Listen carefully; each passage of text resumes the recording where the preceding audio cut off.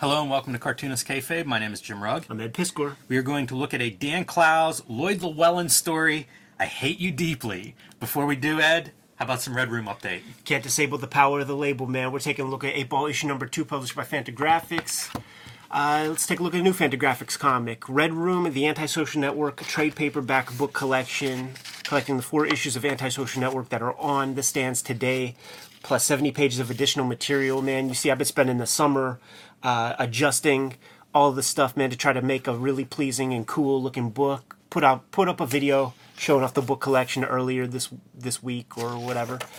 Going to be putting out Red Room trigger warnings, the next round of Red Room issues in December. Go to your local comic shop, get them, put on your pull list. It's a different experience than these book package collections. All the links are available in my link tree in the description below this video to get your hands on these comics. And I have to show off my my cover for Trigger Warnings #1. You can see I made a mistake on my lettering of the cover, and but based on the legendary Zap Zero Robert Crumb cover issue, and man, it's a good fit for Red Room. Let me tell you. I heard of it, and like stuff like that handprint. You were thinking some things when you drew this, man. Yes, some unpleasant things, but this was a very fun cover to do. Also, so this can't wait to see it. This and the what do you call it? The Cartoonist Kayfabe cover that we did. Your blood splatter is becoming second to none, man. Hey, it wouldn't be an outlaw comic without good blood splatter. I mean, yours is incredible. It's so viscous. It's chocolate syrup consistency. You know, I've spent a lot of my life thinking about that, Ed. Comic book blood.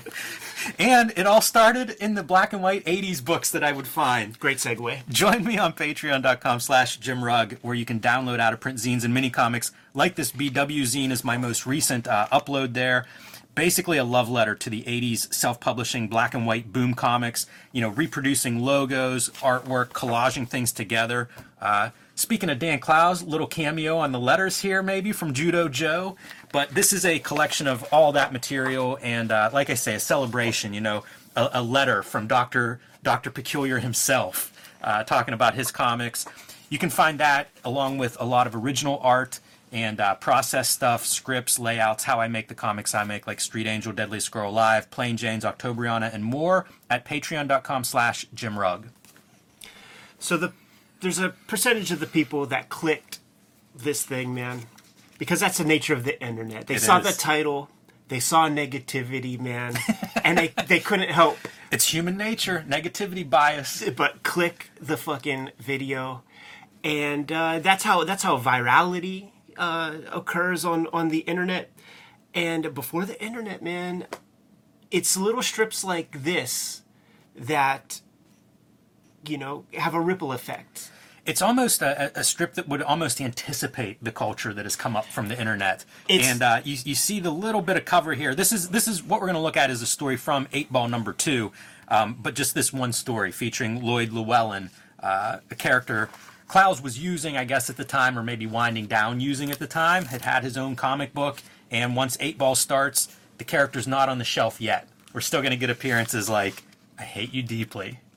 One of the standouts, I think, in these early 8-Balls, one that certainly seemed like they talked about in the letters column and people would talk about, and still potent today, Ed. This was a fun one to read this week. Absolutely, man. It's aged well. It sure has. But it's also something that isn't necessary now. Like, people can just, in their 180 characters... put out all their venom and invective. Like each group that he hates, the Zillionaires, the Muscle Men, that's your tweet. Each one of these panels. You know what's great about the comic, though, is that he's a second generation away, third generation away from like Will Elder, Chicken Fat, Mad comic artwork. So in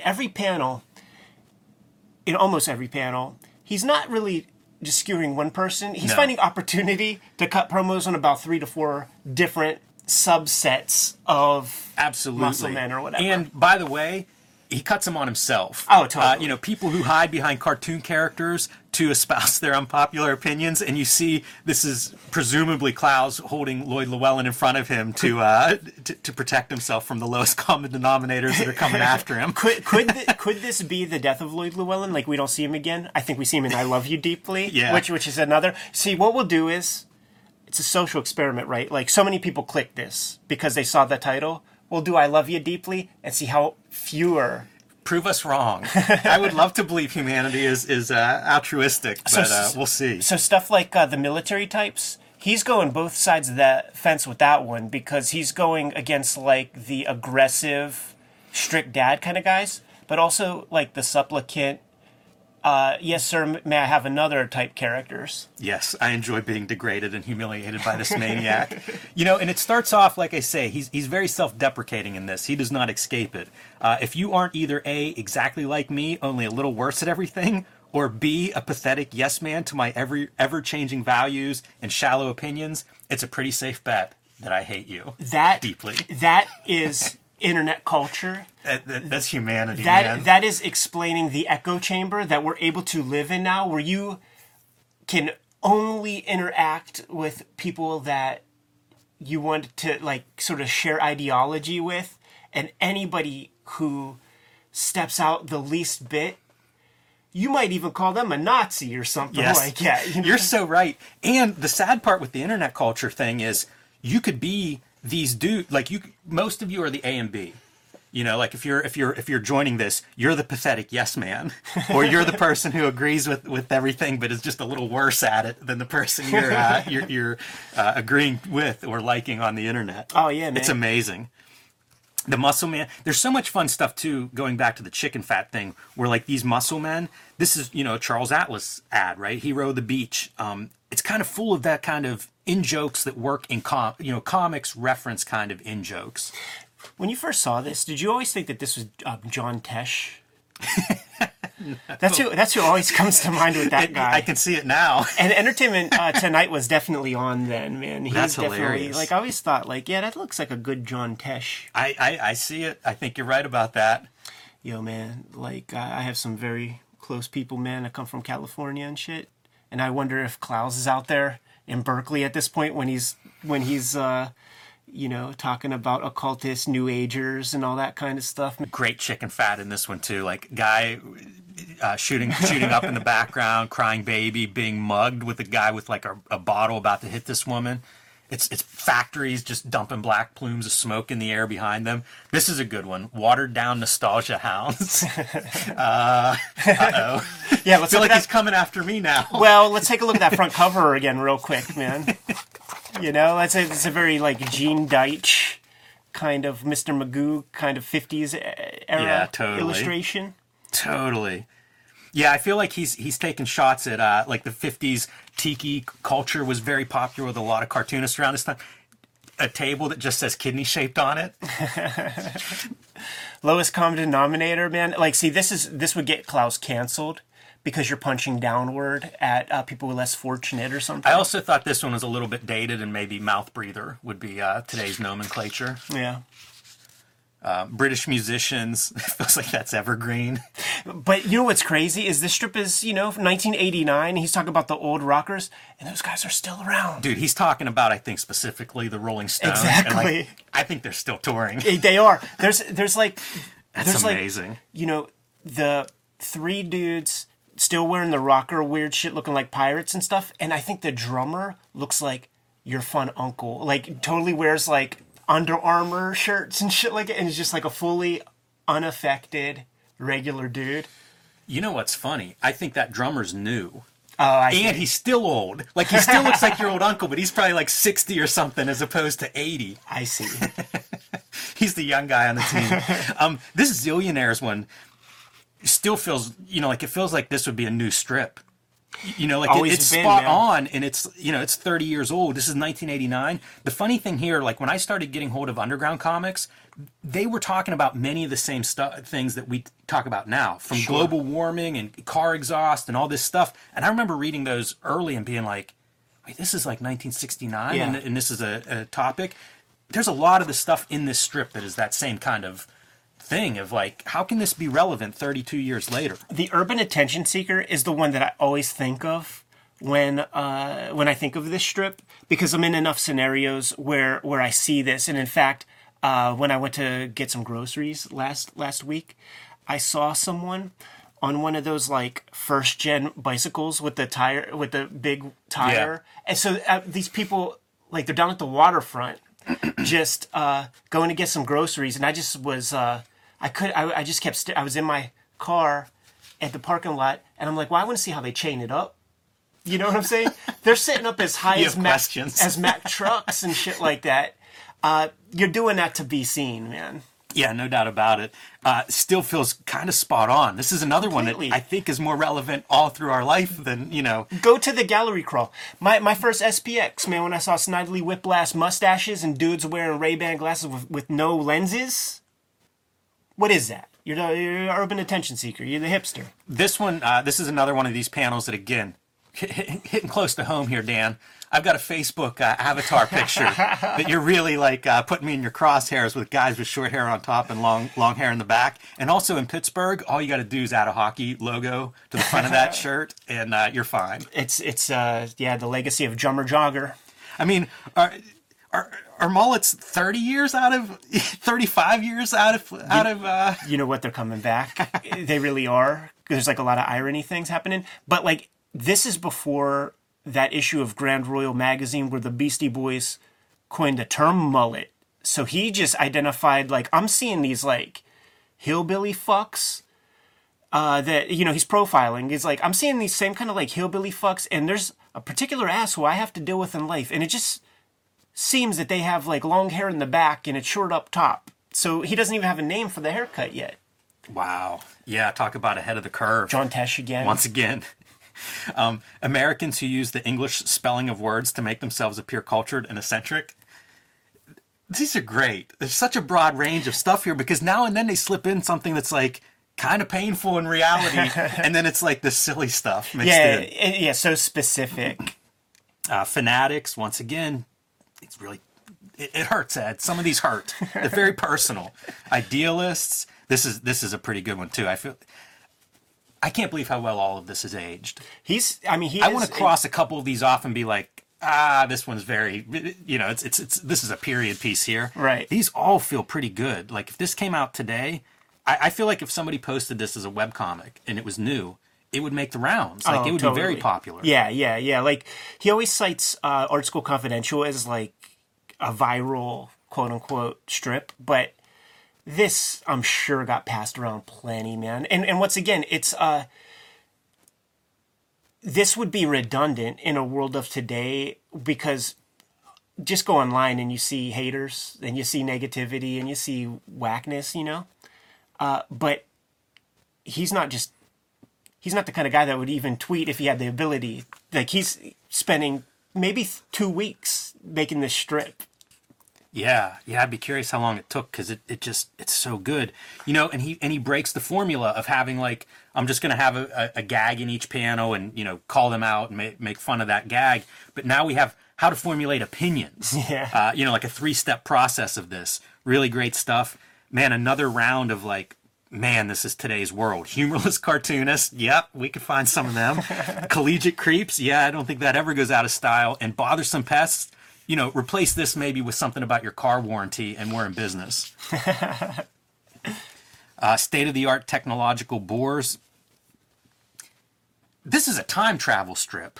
Right. Richard Simmons and his ilk and adorable cartoon children. Daddy told me I should have been abortion, and then he passed out. Yeah, this is probably the second piece that I think of when I think of this strip. Yeah, this made me think we should do Ivan Brunetti's Ha on the show sooner rather than later. Again, maybe if we want to get canceled, I guess roll that thing out. Crybabies, whiners, and sensitive people. One of Clow's great gifts is human psychology, and it is on display in this comic strip probably as much as any of his comics. Yeah, this is great because like you could replace this. This is so you know we make a joke or something that there are two Moon Knight fans out there, and then do you think there's only one? There might be, man. And you got your people who like immediately have to let the person know. actually, hold on, pump the brakes, man. Yeah. They all know each other, and there's really three of them. This is fun, a little, aping some styles there. Wealthy children who attempt to buy in the inherent hipness of the economic underclass. Feels like there's a few of those out there, huh? That's goddamn right. Again, breaking the format here. Noisy people, crowded elevators, negative. Oh, wait, those are my turnoffs, reading the Playboy magazine centerfold. Amateur psychiatrists, possibly, aiming that one at himself a little bit. Talentless, self-proclaimed artist. Once again, I feel like he does throw himself under the bus time and time again in this kind of stuff, that self-deprecating humor, and applied in a humor way rather than just the, oh, shucks, woe is me. Actually taking some fun shots at himself as the godlike figure making all of this up. You know something, like the self-deprecating part, I think that is one of the important pieces that Harvey Pekar kind of cast illumination on with American Splendor, by having the ability to allow yourself to be seen as less than sterling. I think that made American Splendor so much stronger. And there's a time before American Splendor when it comes to people doing their little autobiographical appearance or something, and then afterward, it's he created a sense of permission, or he just let people see that if you allow yourself to be thrown under the bus in your own universe, people trust you more, or they accept the idea more, or it's mean-spirited if you don't have that. Right. This is a kind of a cruel strip if you take those parts out. Yeah. Well said. And it certainly allows everybody, we're laughing with him now instead of, at a bunch of people that he's targeting. Yeah, lowest common denominator dudes in trailer parks. Everybody except for the dear reader is who he hates, which is great and pretty funny. Hit the subscribe button. Exactly. That's exactly what I'm saying. Yeah, really fun strip. Like I said, you'll see it mentioned a lot in letters columns, and I think even maybe I've heard it referenced in interviews. This is one of those standouts. I think issue 2 of 8 Ball, you're setting a tone, closing an issue really strong. We've looked at several 8 Balls, and I just think as a one-man anthology, damn, that is a good strip as your backup closing, stuff for this month. I'm just laughing at the bulging male Hilarious. sack. It's really great. And look at the names on this list, man. Scott McCloud, Peter Bagg, R. Crumb, Michael T. Gilbert. Really strong, fans from the get-go.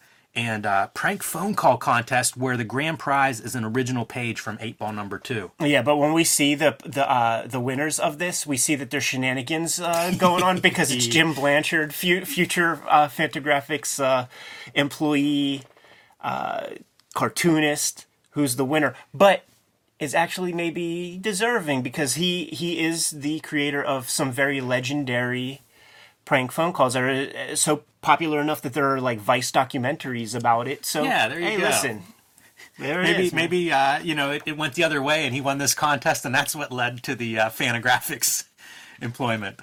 But a fun one, Ed. Really glad to take this one out. Every now and then we hit these rereads where it's that's just a fun comic to reread. Highly recommended to everybody, but a lot of fun in that one, and surely not the last 8 Ball we'll look at.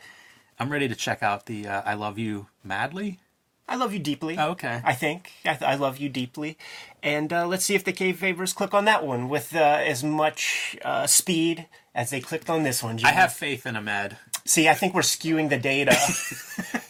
What's that principle? If the scientist is observing the particle, the particle doesn't... The Schrodinger's cat? Is that it? I think so. Listen, let's get back to... Nevertheless, man, restore my faith in humanity, K. Fabers. Follow, and subscribe to the YouTube channel. Hit the bell. We'll notify you when new vids are available. What's out there, Jimmy? Join me on patreon.com/JimRugg. Download a dozen of my out-of-print zines and mini comics. You can see my original art, sketches, scripts, process of how I make Street Angel, Deadliest Girl Alive, Plain Janes, Octobriana, and much more at patreon.com/JimRugg. Red Room, the Antisocial Network trade paperback was in stores November 10th. Get it at your local comic shop if you see it. They're going to go quick, man. Amazon bought a whole bunch of those things. I implore the retailers to stock heavy, because who knows when the heck reprints are going to be able to be generated in this current supply chain crisis that we're all dealing with right now. Trigger Warnings. Red Room Trigger Warnings is coming out at the end of the year. Issue 1 in December. You got to put your orders in for that as soon as possible. Go talk to your local comic shop, man. Get that put on your pull list. The first issue was out of print really, really quickly because the stores didn't order heavy enough.